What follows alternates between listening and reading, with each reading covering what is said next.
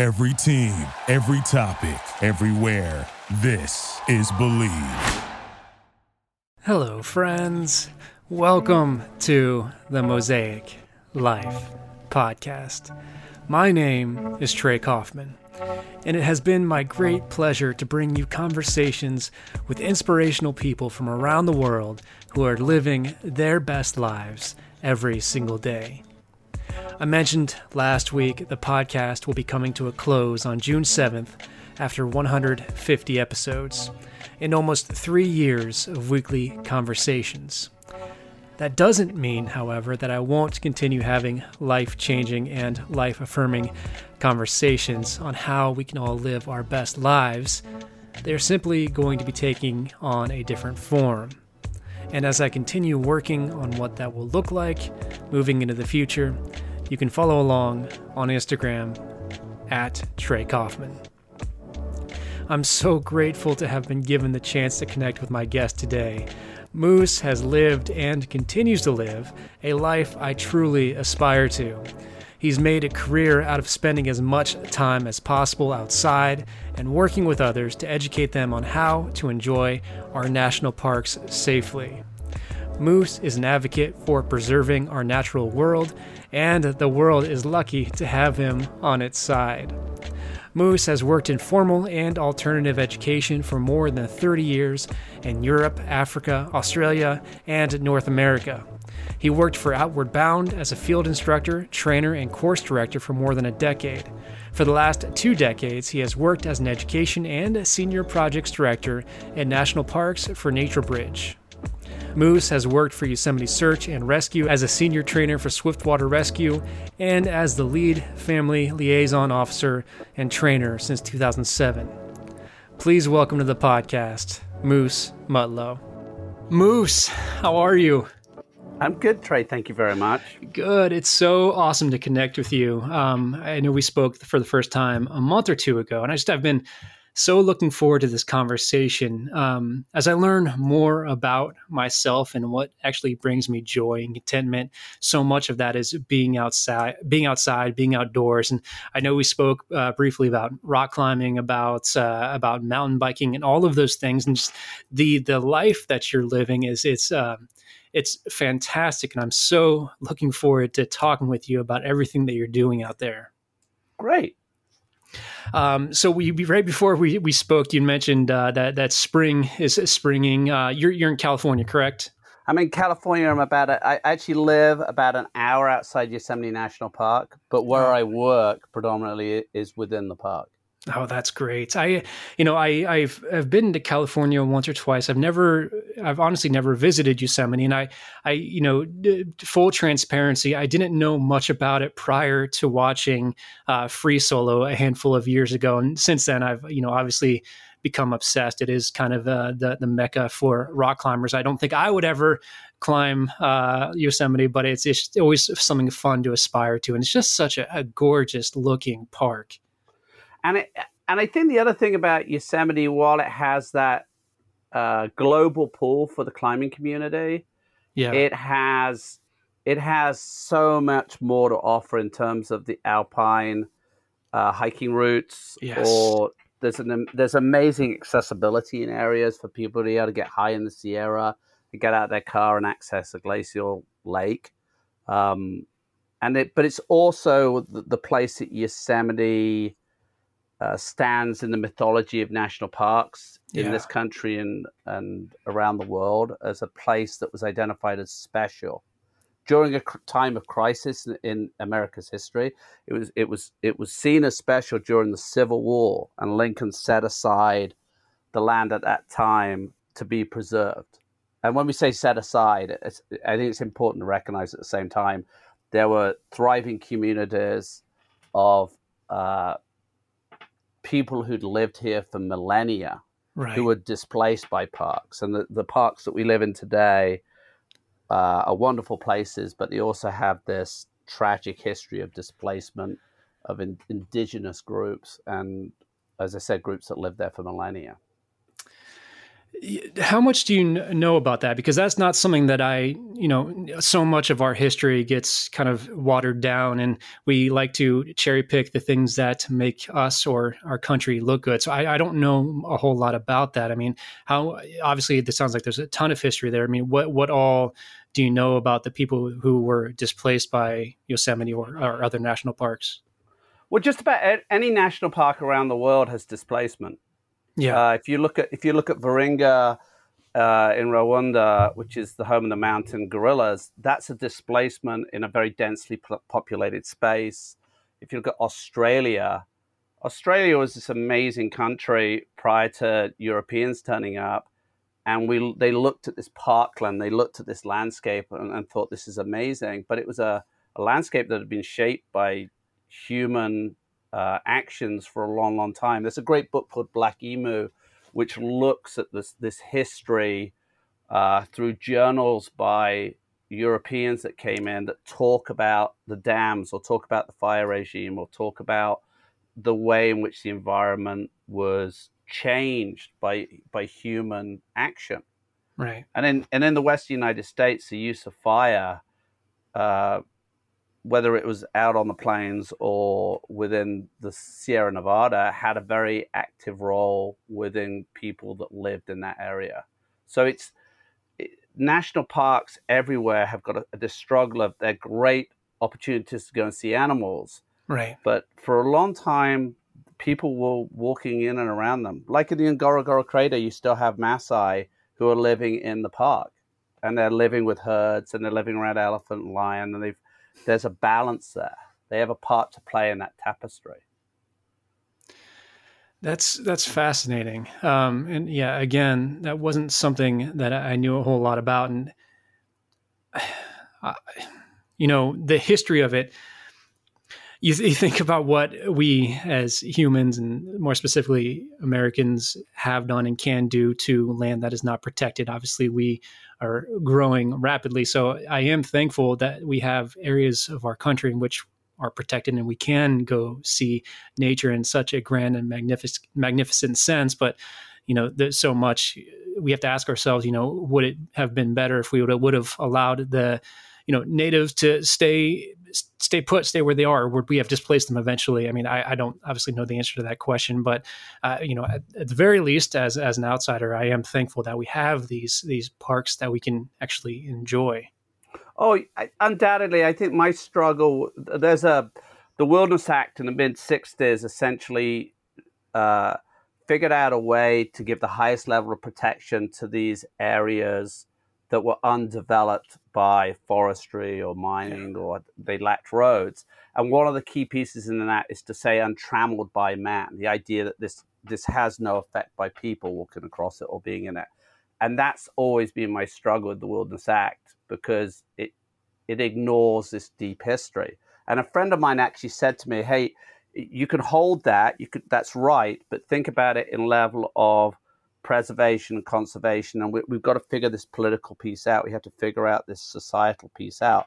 But for now, it's a holding legislation to make sure that we don't lose this land forever. Yeah, absolutely. So somewhere like Barrie is a really good example of where the Obama administration made a move for a significant protection of tribal artifacts, tribal history. It was shrunk, and now it's been pushed back out again. The idea that those people's cultural history has value the same as the landscape or the animals. That's, I think, sometimes within Western culture, we value a picture of an elephant right over the value of someone's home. Right. Yeah, that's a good point to remember, and I appreciate you sharing that. It's I guess coincidental. I think this morning I was watching. I was on TikTok wasting time, and I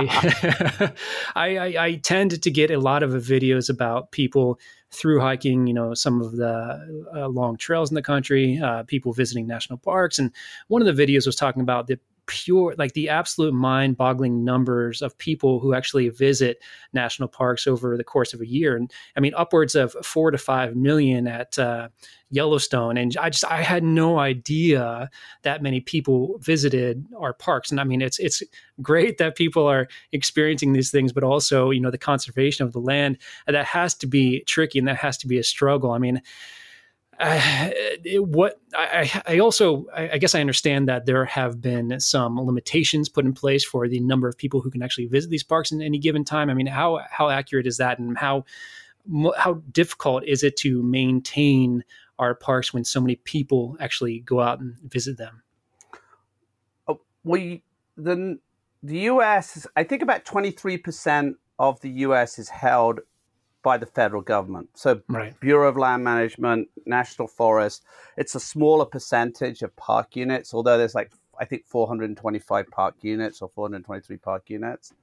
And there are jewels out there that get the millions of visitors. Right. So I think the most visited park arguably is Great Smoky Mountains, because the interstate splits the park in two, and they essentially count that as traffic. Okay. The idea of parks being loved to death, I struggle a little bit, because there's a certain group that's loving them to death. It's people who have disposable income, or people who figured out the secret code to get a campsite in Yosemite. But for the most part, on public lands, they're underutilized. They're overutilized by maybe groups that are in there with extraction, and the groups that perhaps use them in recreation have a little less representation on a political level. Right.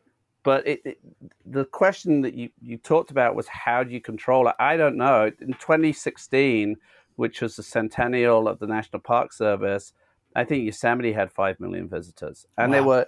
there were times when you would be stuck in traffic if you were in the valley, which is 7 miles long, a mile wide. You could be stuck in traffic for 4.5, 5 hours and never get out of your car, because everybody wants to be in that one spot. But Right. 93% of Yosemite is wilderness, and it's governed by permitting.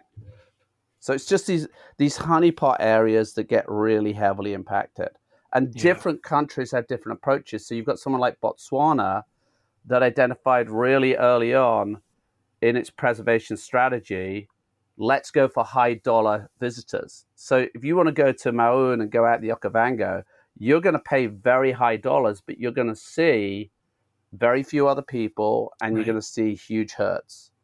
Whereas in other parks, maybe the eastern parks in Kenya, where you're maximizing the revenue, you're maximizing the visitation, because that's driving the local and national economy. It's an open door, basically. If you can get people through the door, they go see it. Yeah. That's great. That's good to know. I do want to talk about your history, and I know that's very broad, but I mean, you've had such a varied, so many varied experiences in nature, and I mean, you didn't just pick up and start your career in Yosemite. I mean, you've been around the world, correct? Yeah, I've been really lucky. I've worked in Southern Africa. I've worked in Australia. I spent time in Europe being a guide or running a beach concession. And I came to North America, and so 80s, 90s, there was a real opportunity to make a living, unlike other places in the world, particularly in outdoor education. Yeah. And that kept me coming back. And then the access to wild areas in the US is so easy that every day you can find a new place to explore. It's not living on a small island that's 70. I think in Britain you can never be further than 70 miles from the coast, and it's 993 miles from the furthest northeast to the furthest southwest. Yeah. And it's a small place. It's a packed place. And so when you get the chance to experience the bush in Australia, or to be out on the ocean where you can't see land, that chasing that far horizon becomes, you get driven by that exploration piece. That's incredible. You mentioned a couple of words that I want to talk more about: outdoor education, and I think that's vitally important. But I think so many of us now, we were so comfortable in our suburban homes that outdoor education isn't even a thought in their mind. I mean, when you hear outdoor education, what does that mean to you? I think when I was growing up, it was dominated by a group called Outward Bound, who I went on to work for a decade. And it was the idea of doing adventurous hikes or climbing or caving or sailing or canoeing. Yeah. And now it has morphed into much, much more. You have a whole adventure travel piece where people are having curated bike trips, or bike packing where people are doing the Pacific Crest Trail, where they're going from the Canadian border down to the Mexican border. It's a much more diverse opportunity. And I think it is also, it's developed more on a therapeutic level. There's better understanding about the role of nature and being immersed in natural rhythm as a healing piece. I worked Outward Bound course down in the Everglades in November. I went back for the first time in 30 years as an instructor for Outward Bound. I worked a veterans program, and the idea that you take people out who have this shared experience, you put them in an expedition mindset, and you take them to a great place, one of these Gulfside white sand beaches, and you let this experience roll out in dialogue and reflection and journaling that impels them forward, that takes them to a healthier place. That is your hope. So I think outdoor ed is it's less about an ill-fitting rain jacket and soldiering on through the rain to a much more nuanced and specialist industry. Yeah. Yes. You know, the more I have the opportunity to experience nature and the more conversations I get to have with folks like yourself who specialize in the industry, the clearer it becomes that nature is so capable and willing to heal us, whether or not that's from tech addiction or even chemical addiction. And I mean, you yourself, you just mentioned that you've worked with veterans, but you also work with addicts, correct? Or have worked with addicts? Yeah, I spent time working with addicts, and again, within whether it's within a STEP program or within people coming to terms with addiction in their family, a lot of times it's getting people to a point where they can just communicate what is going on inside and have a degree of honesty with themselves and others in this insulated new environment. Yeah. That becomes a catalyst for change. You're essentially introducing a pattern interrupt. Yes.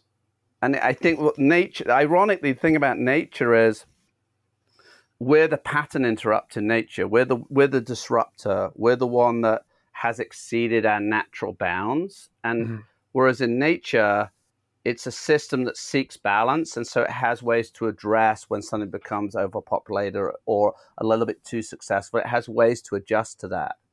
And I think there's some incredible metaphors in the natural world that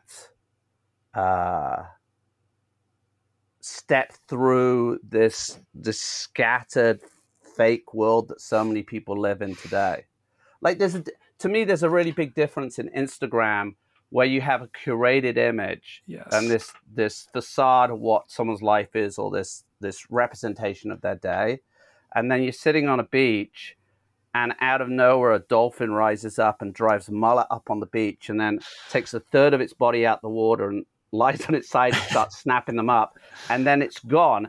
And it's a few seconds that feel like minutes, but that memory lasts a lifetime. And there was no photograph because it's so spectacular. It's just burned into your brain. And that is where the power of nature is. It exceeds what we see in a high definition screen, because it becomes soulful. Yes. And I like that idea of it tattooing on the inside. So do I. It leaves this image that that you have to share through your art, or you have to share through spoken word or through poetry. You have to step out and share it, because you can't just show somebody who's flicking through a TikTok video, oh, that's what my day was. You know, you make such a great point, and you helped me with a personal revelation just now. I mean, you can even if you were lucky enough to have your phone out, I wouldn't even call that lucky, but if you had your phone out and you actually got that dolphin on video and you got that experience on video, that may still tattoo itself within your body for the rest of your life. But somebody, to your point, who's flicking through Instagram or TikTok, they see that's just going to be a passing video. As cool as that might be, that will never, ever come close to the experience of actually being there. And while I appreciate seeing those sorts of things on those platforms, it is no substitute whatsoever of actually having these experiences yourself. And I think that is I don't want to call it a reminder. I think it's a very valuable lesson for people who spend so much of their time consuming this media through this 6-inch device in their hand, as opposed to actually going out there and taking a risk and experiencing new things for themselves.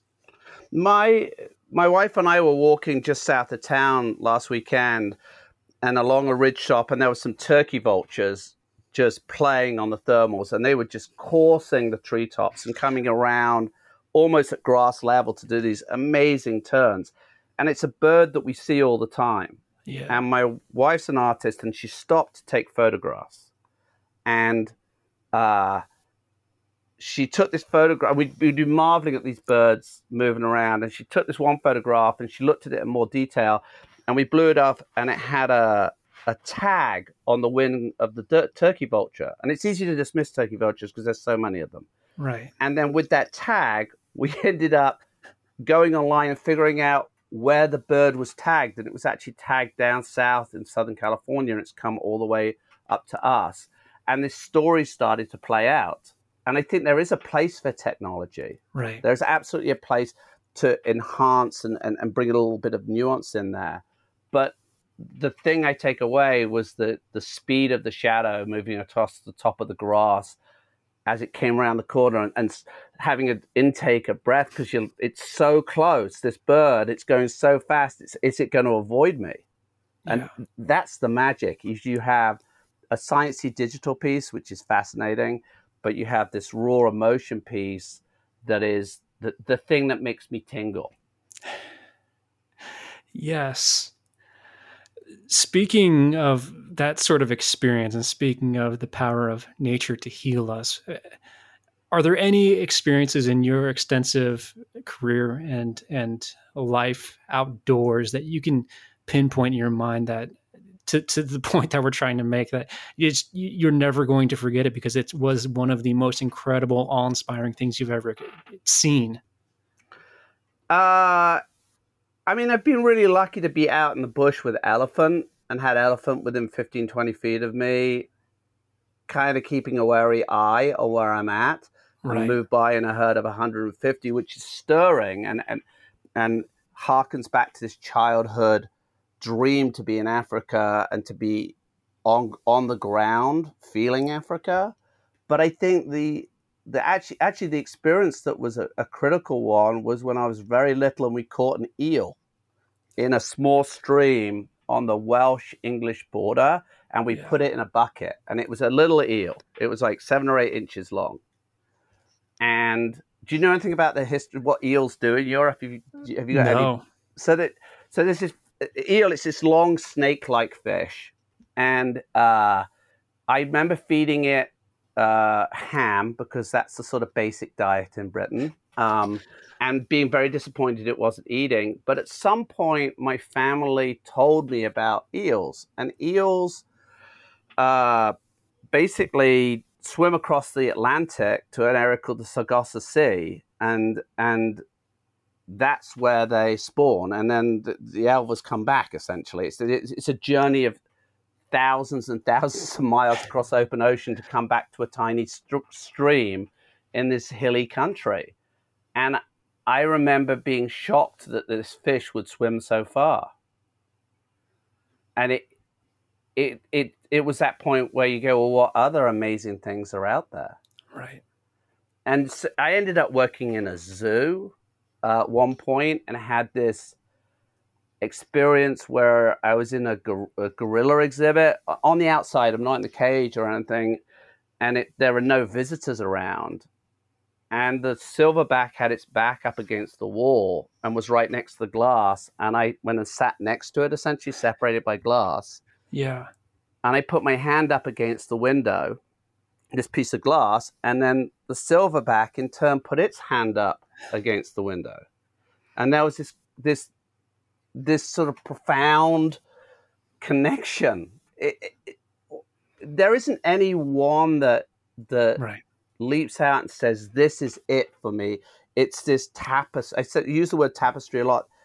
Our lives are woven by threads of experience. Yes. And there are definitely golden threads that we'll keep referring back to and go through the decades of our lives. But we're always building that tapestry, so it's whatever the experience is next. I saw an otter the other day. I was out on the river with a friend, and we flipped around, and an otter popped up right next to the boat. And he was just happy to see us in the water, and he gamboled around a bit, and he was gone. He ghosted away. And it was a gift in that 3 or 4 seconds, and it's put me in a good mood for a month.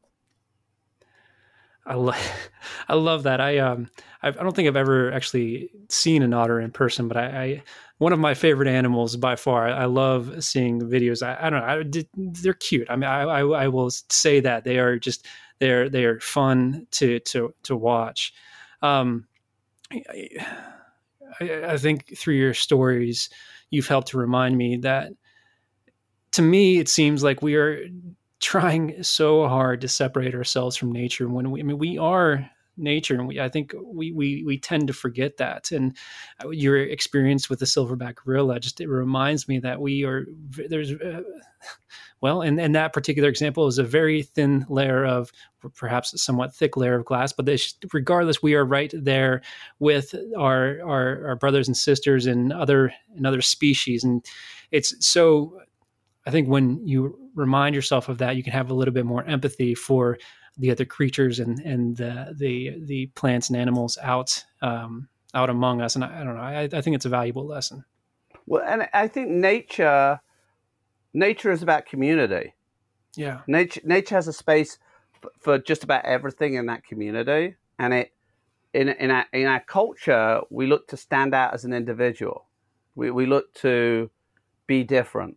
We look to be stronger, faster, and there's a role for that, but it can't be at the loss to the system. It can't be at a loss to the community. And it's almost as if society has to rediscover community beyond when something goes badly wrong. Yeah. Like, I lived in a neighborhood where there's a lot of pettiness, except when winter rolled around, and then everything went on hold because we were all going to get stuck in our car. Yeah. We were all going to need a hand cleaning a driveway. And we kind of we had a common adversary, which is winter. And the problem is that in the spring it thaws, and then it reignites all the pettiness because we haven't got this thing holding us together. But actually, you go into fire season, and that should hold us together. But it doesn't, because it isn't as immediate a challenge. It's a distant concept until the smoke hits your house and you hear the crackling of the flames. Right. And then everybody tries to work together. There are areas, by no means all of society, but there are areas within society that become so disconnected by selfishness that the ability to be selfless, which is the core point of community, has disappeared. Yeah. What's your work been like in crisis communication and search and rescue, more specifically? I thankfully have never been in a position where I've had to be rescued from the wilderness, but I also live in Columbus, Ohio, where, nature isn't as bountiful as it perhaps is out there. So I'm curious what your experience has been like in that.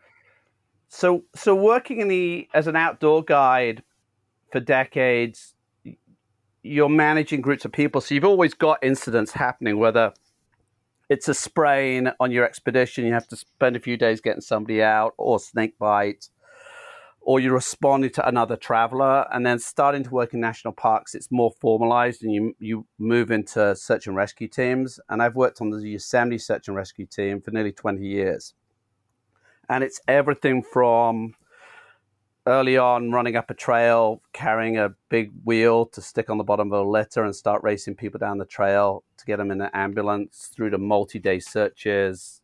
And then over time, very specific skill sets emerge. And my background is a lot in water. So water searches and body recovery is one of the things I've done a lot of. And then within crisis communication, I help coordinate the family liaison program in Yosemite and train nationally for the Park Service and other agencies on preparing people to be the intermediary between incident command, which is responding to the incident, and the families that are desperate to know what's happening. Right. And so you act as the incident commander's representative. Yeah, that can't be an easy job, working with families who are desperate to find their loved ones. I mean, there has to be some nuance there in the information you give, or even how you convey that to those families. I mean, how difficult is that to actually communicate with those families? Everyone's different.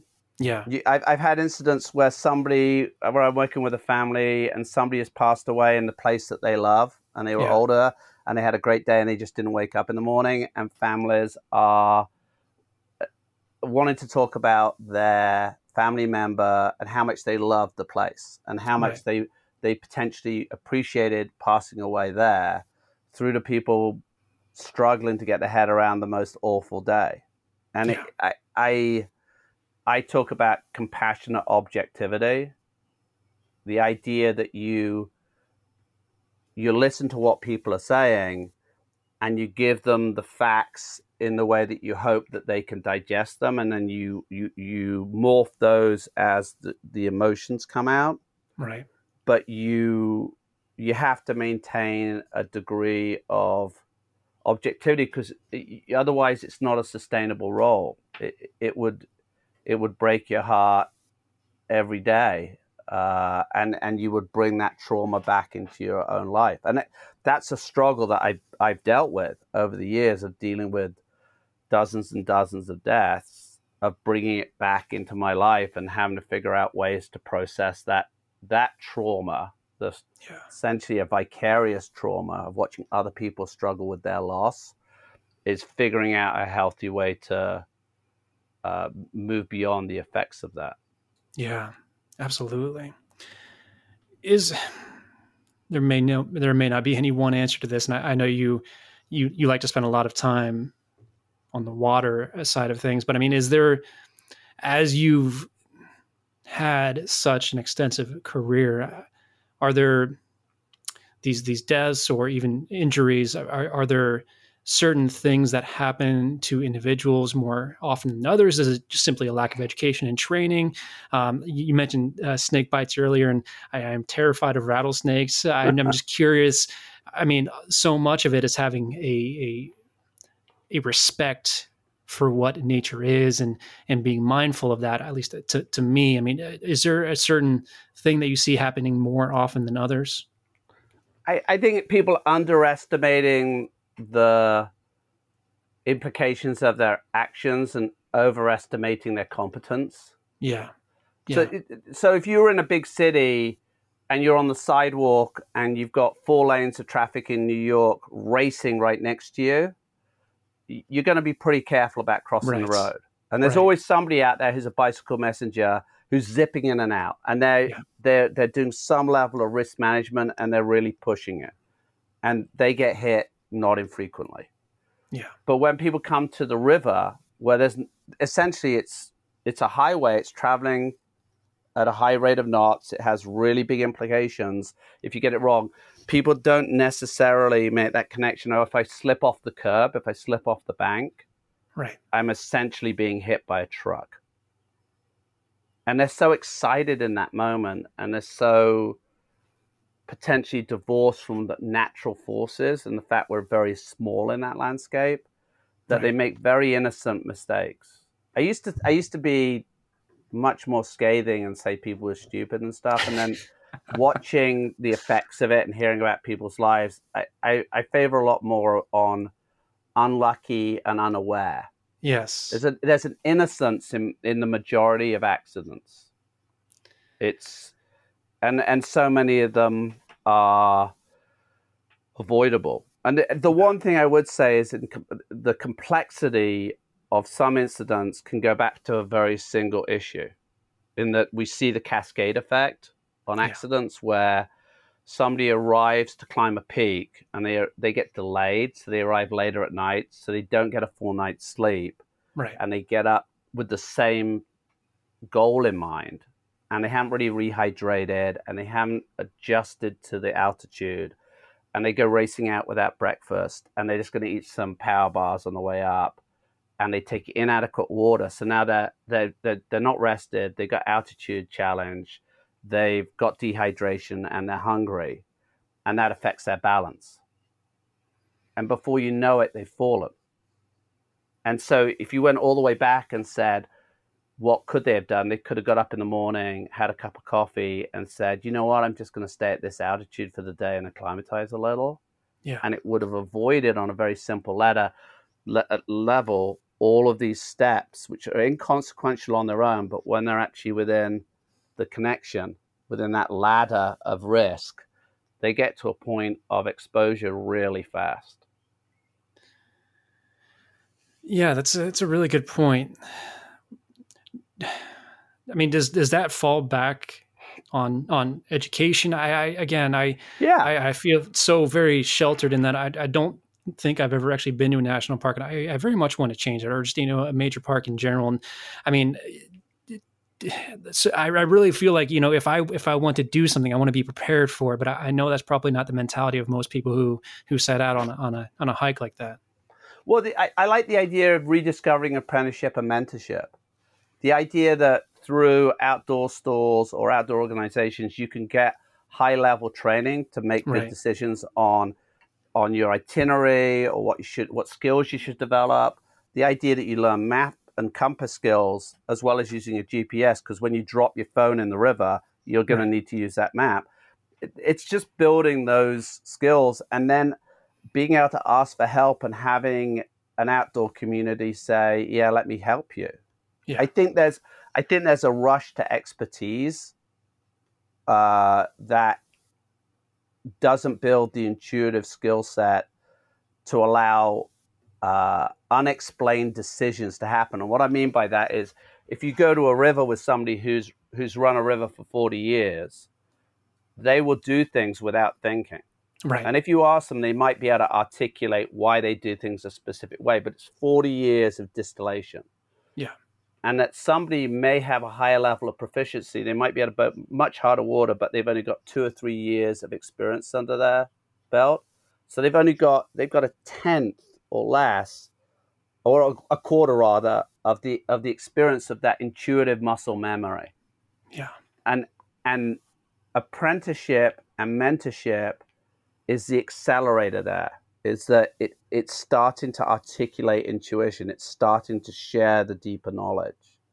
And that wisdom has a place. And in a fast society that is about likes and reward on that instantaneous level, taking time to do something doesn't compute.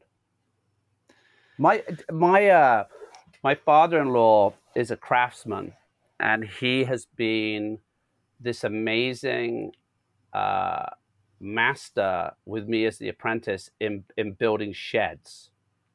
And I give this as an example, is that I'm in my 50s, and I did not think I would be serving an apprenticeship to learn how to use tools. So we built this shed, and he's imparting this knowledge, and I didn't touch a power tool for like 3 months. I was allowed to hold stuff, and I was taught how to measure stuff, but cutting stuff, I was not allowed to do it. And then when I was allowed to cut something, it was under his watch, Right. and very careful. And as a result, I have this really, really strong skill base and Yeah. confidence. And I think that's for anything. If you look at being in the outdoors as a craft, whether you're a hunter or you fish or you boat or you hike or you bike or you do any of those things, to have somebody who's more competent help you on that journey is a gift. Yeah. Yes. And I think oftentimes I get caught up in kicking myself for not having spent the prior 30, 36 years learning certain skills and techniques without, I guess I understand the fact that I can learn something new now. It's just, it can be frustrating when you're not good at something. But if you surround yourself with people who are, and they have those expertise, and you can learn by association with them, and they can show you the right way to do it, it's just, it makes that process so much more seamless, I guess. And it allows you to actually gain a deeper understanding of somebody who's been doing it, to your point, for 40 years. And that's, to me, that is such a great way of learning. And there's a whole slew of, and I think when we say apprentice, it doesn't necessarily have to be right there and then. Right. YouTube's an amazing tool for bike maintenance. Right. Yes, absolutely. And some of the best tutorials we actually saw for a very specific replacement of a brake pad on my bike were Russian. And it was like, so it was in another language. Yeah. And you could still see where the lesson was. Yeah. And I think that I think as much as we have to be good students, we have to encourage people to teach, because every parent is a teacher. Yeah. Every aunt and uncle is a teacher. Everybody's a teacher.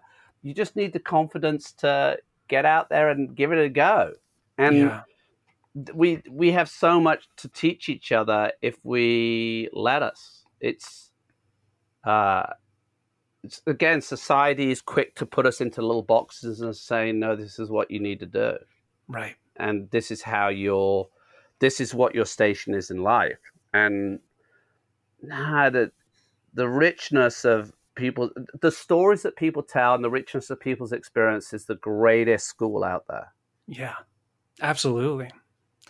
I did want to ask what your current work. You're currently, or you were previously currently working on an environmental science school in Yosemite, correct? Is that still ongoing? Yes. So I work for NatureBridge, which is the largest provider of environmental education and environmental science education in national parks in the U.S. Before COVID, we were doing about 35,000 students a year in multi-day programs within parks. And my main job, so search and rescue is something you do when you get caught out. And the rest of the time, I'm a senior project director working on a state-of-the-art 224-bed facility in Yosemite National Park. And that is still ongoing. I took a half-time job in, I think, 2005, and it became full-time, and I'm still plugging away at it. Because it's a good idea. Yeah. When you find a good idea that you say, oh, I really believe in that, it's really easy to stay with it because it's so fulfilling. And yeah, it's a good idea to have a permanent home for young people in America's national park, that it will be exclusively for education in perpetuity. It's absolutely the idea that children are designed out of landscape over and over again because of liability and noise. Yeah. And there needs to be a stronger statement from everybody that children need that place. They need to be at the center of the community, because once they're at that center, the chance to catch them when they start to drift by role modeling, and the chance to have them happy and laughing and embracing learning, that's the place where that's the future of any community. So what is the scope of this school? I mean, is this mean, is this a year-long type program? What do the programs like? What age ranges are you working with? Are you teaching all subjects, or is this strictly outdoor education? So it's predominantly 7th and 8th graders in Yosemite National Park and different grades in Olympic and Golden Gate National Recreation Area and out on the East Coast, Prince William Forest Park. And they come for anywhere for 3 to 5 days. And it's a residential program that will look at a range of issues, whether it's harder science, so looking at hydrology and water quality, through to history and looking at where's this land from, how's its use evolved. And there's always going to be a component of emotional and social learning within there because you're working with young people. Yeah. And you get them to work in and around groups and break maybe their social norm to talk to people they wouldn't talk to. And at different times of the school year, it has a different role. Sometimes it's at the start of the school year to set a norm for behavior going forward, or at the end of the year to sort of have a celebration and graduation where they're thinking, oh, you know, what's next year going to be like? What am I going to be doing at college? Each school helps to shape what that experience will be. And then our educators respond to that and give a mixture of physical challenge, maybe going up and down trails with content. That's amazing. I guess my next question to follow up to that is how do you scale that? Do you have an interest in scaling that? I don't think I'll offend anyone by saying that our education system in this country is it's at a deficit, and it's probably because there's such a large quantity of students going through schooling, and I'm not here to claim to fix that problem, but I think experiential learning and the ability to learn to think critically and develop your emotional intelligence is so critical to how a child is developed into the future, that things like this just they need to be done. But how do you do that for every child of school age in America? That just seems like an impossible task. So I'm curious if you do have an interest in scaling this and what that might look like. So we've scaled. We've gone to other parks. There's some very specific economic features that go into it. More than half our students receive some level of financial assistance to attend. Right. And so you're relying on philanthropic dollars to underwrite that. I think you need to have administrations that see the value, and you need to have teachers that aren't overwhelmed. And I think that's teachers are at the heart of this for any of it, because they're already asked to do too much with too little. Yeah. And having been a teacher in the classroom and realized how hard it was and left it very early, I have nothing but respect for teachers. People who do it full time as a career, it's especially after COVID, I just want to give them a hug and listen to whatever just happened, because they're heroes. They're doing stuff that parents, communities, politicians are shouting at them about, and they're trying to do their best. And I look at what we do. I have the humility in a student's career of, well, let's say they're at school for 200 days a year and they have say they have a 10-year career, it's 2,000 days. They're at our program for 5 days. It's a tiny proportion. Right. And so I look at us as being, when we say educational reform, is inspiring kids to be excited to learn something. Yes. Because in a classroom, it's hard to be excited sometimes, and it's hard, and you feel lost. And if you can find that moment where the little flash goes off, that little spark goes off, that's what you want to do to try and help them find a platform to propel them forward. And it happens with too few students, but it doesn't stop us from trying. Well, that the mission is an incredible one, and I'm excited to see that continue growing. So the construction is still underway, correct? Do you have a timeline for when that might be done? We're optimistic we'll have our first students in that facility this time next year, maybe. And That's it's right now we'll continue to operate in the parks under our existing campus. We're actually decommissioning one campus to go to this sustainably built campus. And then as we scale up after COVID, the other campuses are slowly coming to life as schools and mass restrictions are being relaxed, and it's clearer to have a safer experience.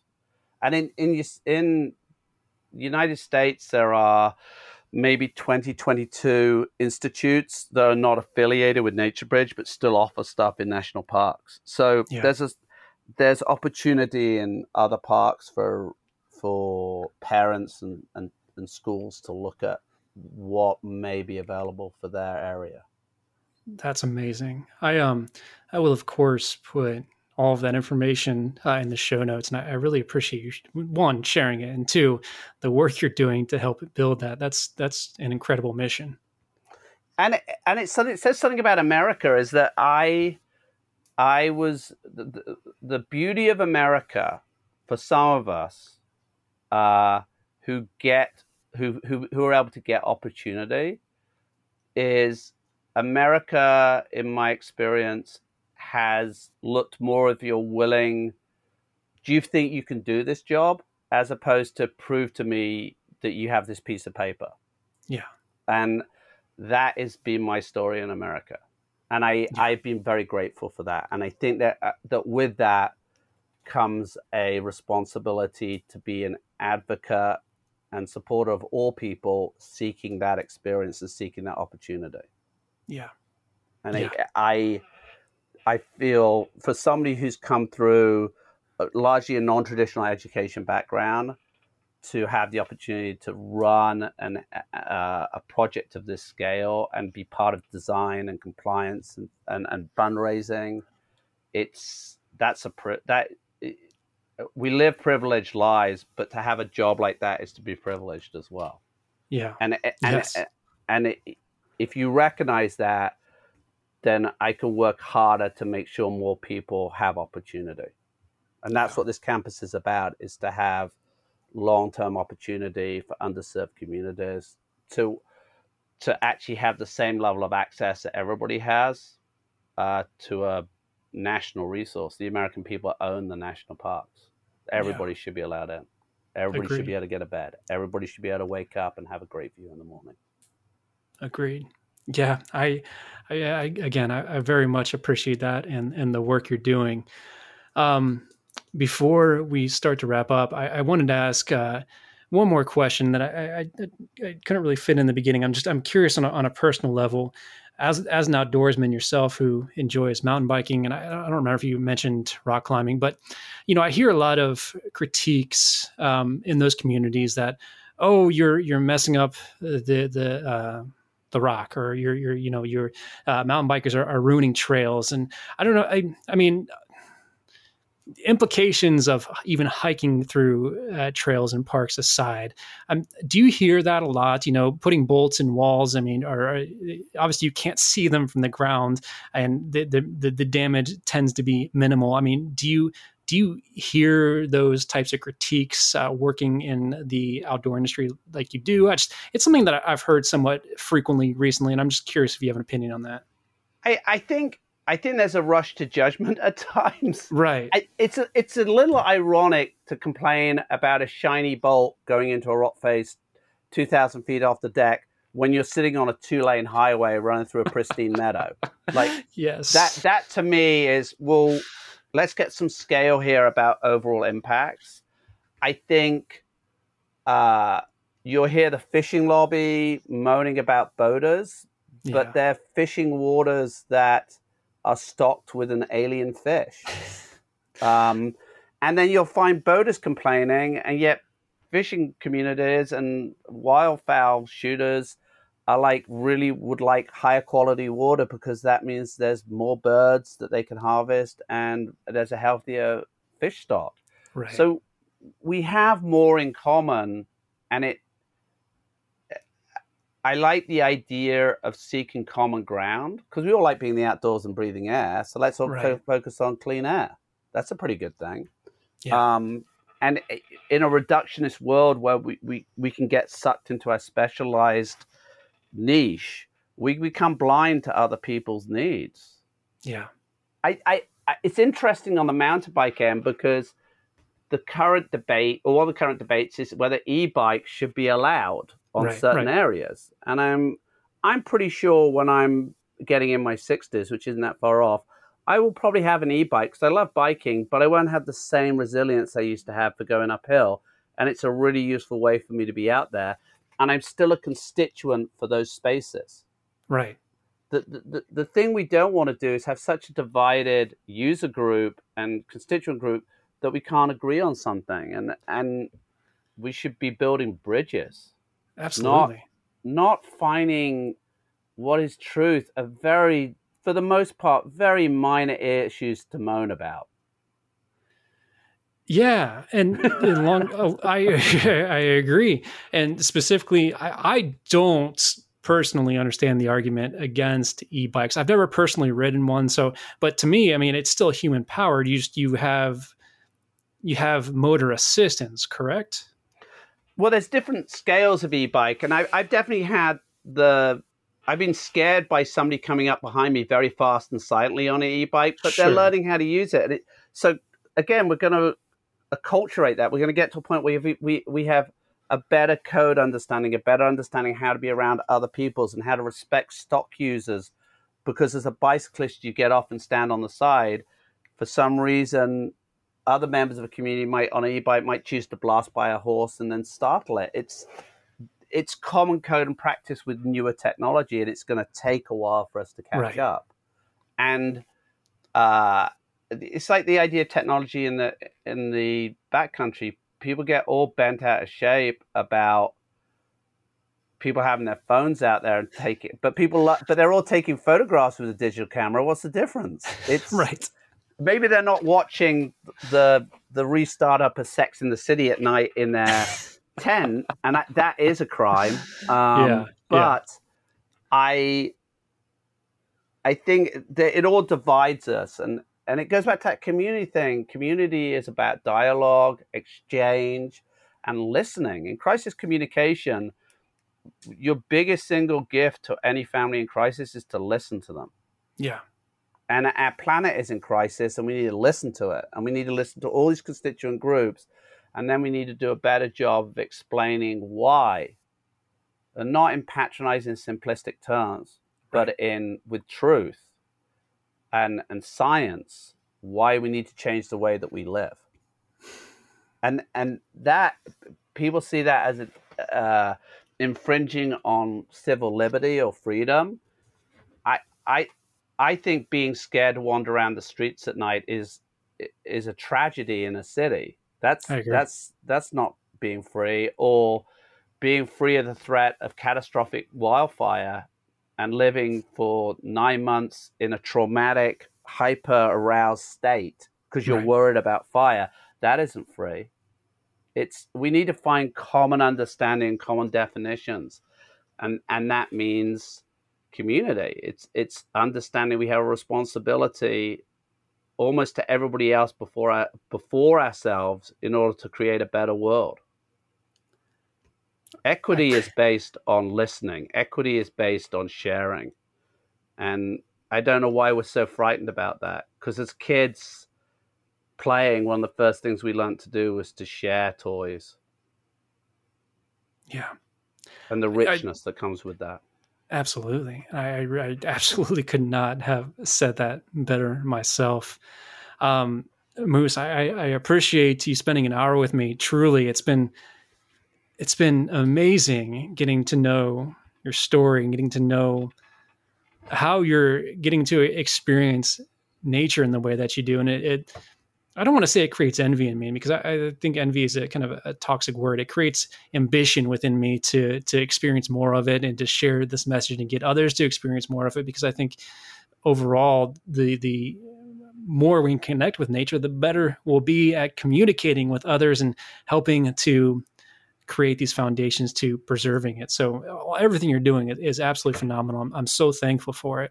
And then along those lines, I do have a few closing questions. And the first one is, what is it you're looking forward to continue your growth, either professionally, personally, or if it's the work you're doing in Yosemite, what is it that you need to continue moving forward? I need to discover social elasticity. I think after 2.5 years of being in and around COVID and sheltering, rediscovering the joy of small talk and the reducing the anxiety of social interaction and movement. I Yeah. never thought I would be. I never thought I would struggle with that, and it's been hard. And it's in the last few months I've started to discover the ability to adapt again to Yeah. that social setup, and that I think a lot of people will be struggling with that. And so I think I want to be an advocate for other people for really awkward conversations that we've forgotten how to talk to each other, be able to bring some happiness to that moment and some understanding without judgment. That's wonderful. Yeah, you're absolutely correct. I think as we come out of this, this is a whole nother conversation, but as technology develops and we spend more time looking at our phones and other people in the eye, I mean, that ability to communicate has been dwindling, and the last 2.5 years certainly haven't helped that. So I applaud you in your effort to have more conversations, and I aim to do the same. I think that's a great pursuit. And then my next question for you, I always like to ask because it allows me to continue building my reading list. If you could name one book that's just had a profound impact in your life, what would that book be and why? Songlines by Bruce Chatwin. Bruce Chatwin was a writer, a British writer who wrote a series of books. He wrote In Patagonia, On the Black Hill. He wrote, they were essentially travelogues of being places, but he fought them being published as travel books. He wanted them published as fiction because he was a storyteller. And Songlines is about a trip that he took in Australia, and it's a mixture of a memoir and then items out of his journal and things that he'd read, and it just blew me away. It was I took it. It was the book I carried in my backpack for 10 years while I was backpacking around, and it just was a gift every day. And he was a bit of a fabulist. He could tell a good story, and he would move elements around, but it doesn't take away from its message about movement and its message about wild space. Yeah. And I love that landscape. To Australia is this,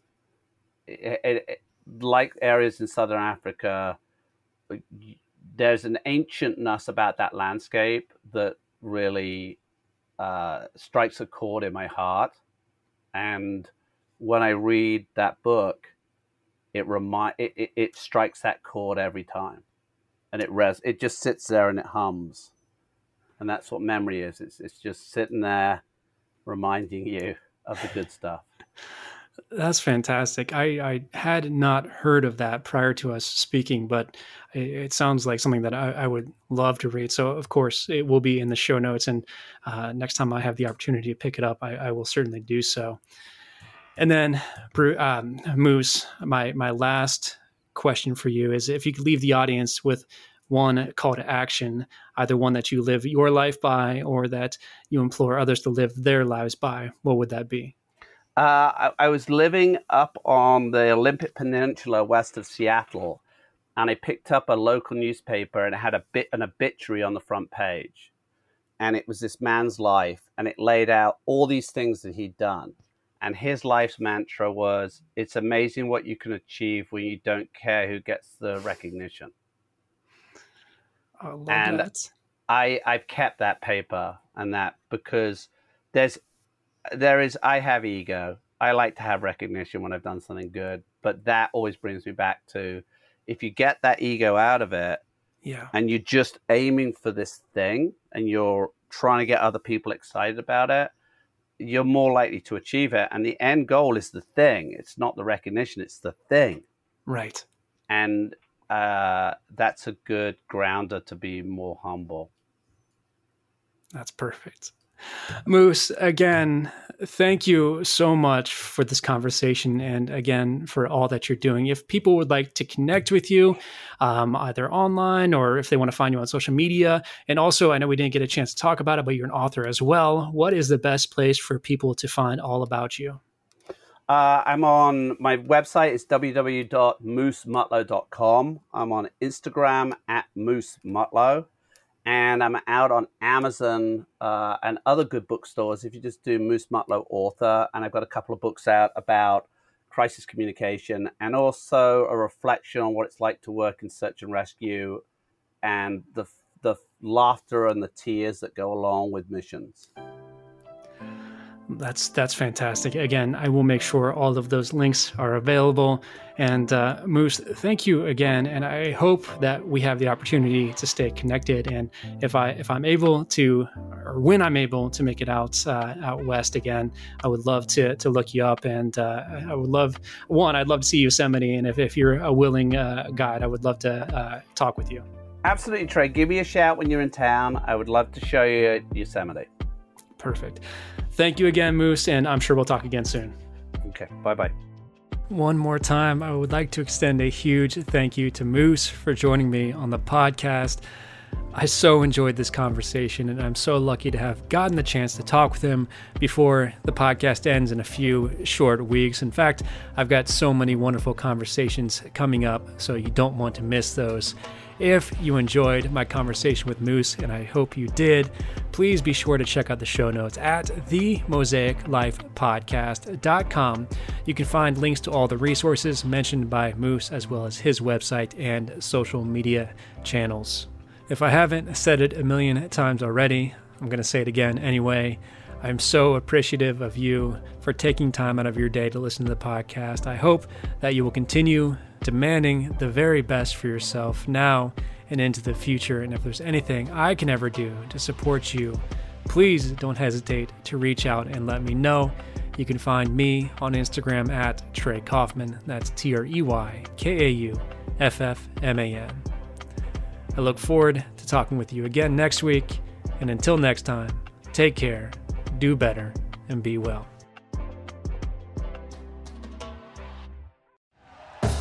Thank you for listening to Believe.